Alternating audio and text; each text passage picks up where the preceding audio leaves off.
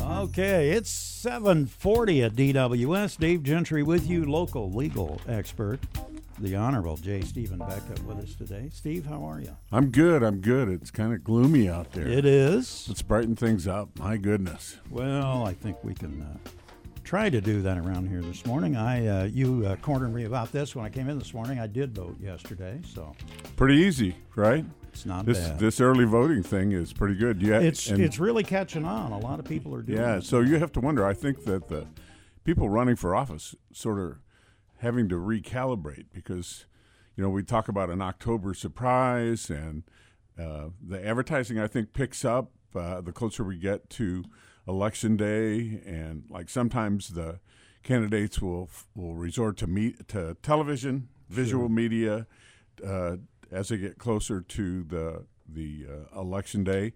And you wonder whether or not it's money well spent because so many people are voting early that you have to move the timeline back into August and September if you want to get your message across. That may eventually happen.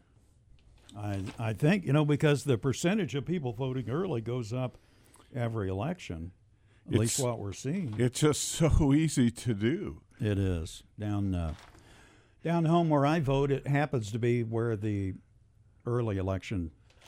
Well, I had, I was an election judge several times, and I think the first time I did it, there wasn't early voting, and so at the poll there were lines, to get people. It was a presidential election, as I recall, but the last presidential election in 2016, I was election judge, and I swear from 5:30 to 7 o'clock, which was usually a really rushed time, people trying to get off work and get in and get it done for the last minute.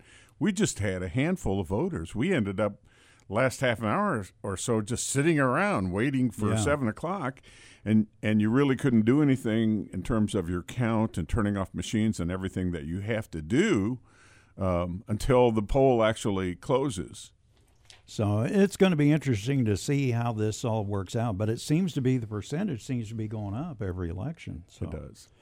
The Lincoln hat controversy, I should ask you about that. That's become a real stickler in the congressional race. I suppose I should be careful, but being direct, I had the fortune or not to be the chair of the Library and Museum Advisory Board. And so I got to see all of the units that were associated with the Library and Museum. It was then the Illinois Historical Preservation Agency, IHPA.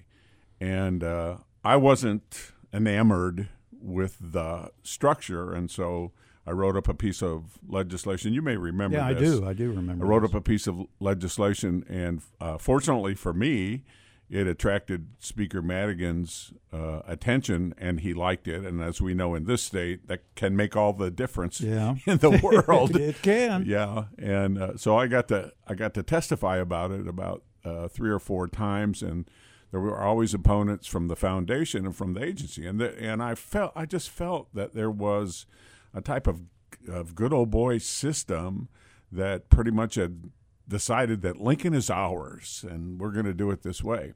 And I particularly was suspect about the foundation. They were very closed-mouthed about the financing. I had to press them to find out about these loans. It was a huge loan, like a $25 million loan, about how it had taken, and it was the property had been bought. All of the Lincoln artifacts had been bought from the Taper collection, and so there was a woman on the board, the foundation board, whose last name was Taper.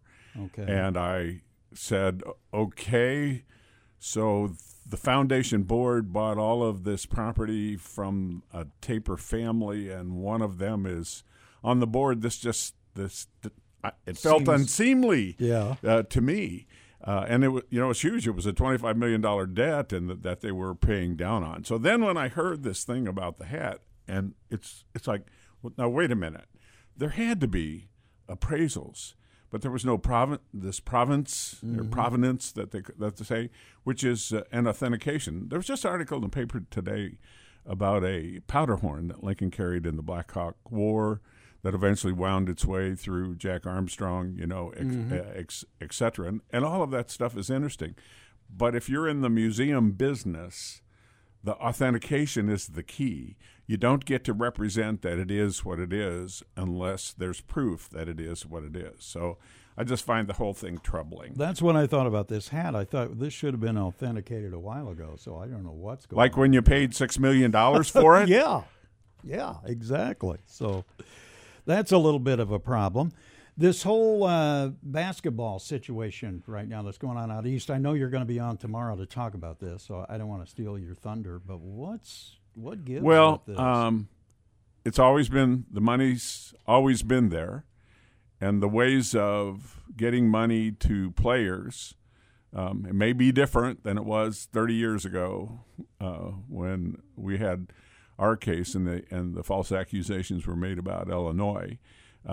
So the more things change, the more they stay the same. It appears that this case is about a different way to get money to players.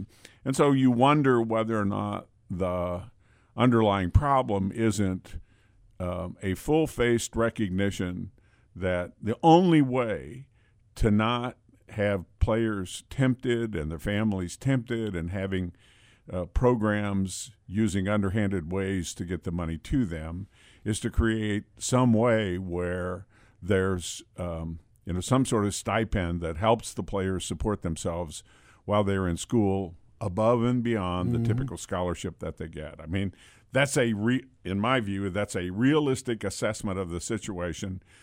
You can talk about amateurism and the beauty of getting the scholarship, et cetera, but as long as there are haves and have-nots, this idea of pay to play is going to be out there. And so, I mean, I don't think the theme is going to be much different talking to Lauren or Steve tomorrow, but I think we'll be talking a little legalese. Okay. Let me ask you this while we're talking legalese. The University of Illinois Law School and the instructor over there, what obviously I know everybody over there. I know everybody. And so it is a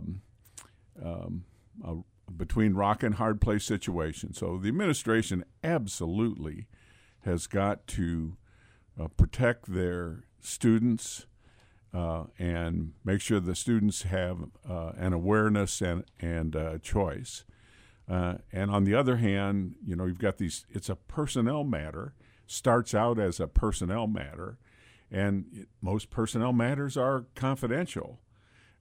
And so, you could have a personnel matter where somebody brought forth an allegation that wasn't true. And I'm not talking specifically about this. I'm just talking in general about the way the world works. And so if the allegation is not true, but you made the allegation public at the very beginning, then you destroy somebody unnecessarily. And so how do you make those choices? And then you add on top of that the Me Too movement that we have going on in the country right now, which has us all, I think, reflecting on our values and the way things were and the way things need to change. And it's a pretty ugly mix. And I don't think it doesn't come out very well. I don't think anybody's ever going to be satisfied. If you were a professor who was wrongly accused, certainly you wouldn't be satisfied.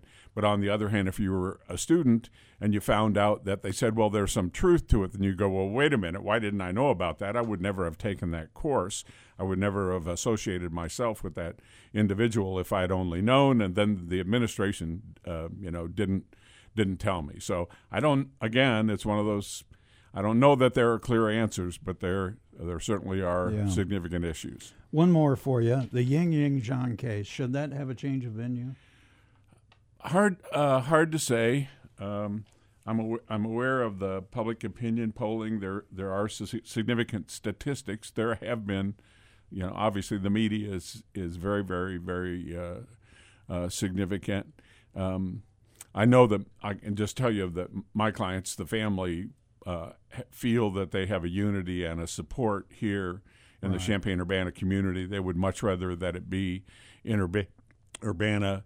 It's a judge's call, and ultimately the goal is to make sure that a defendant receives a fair trial.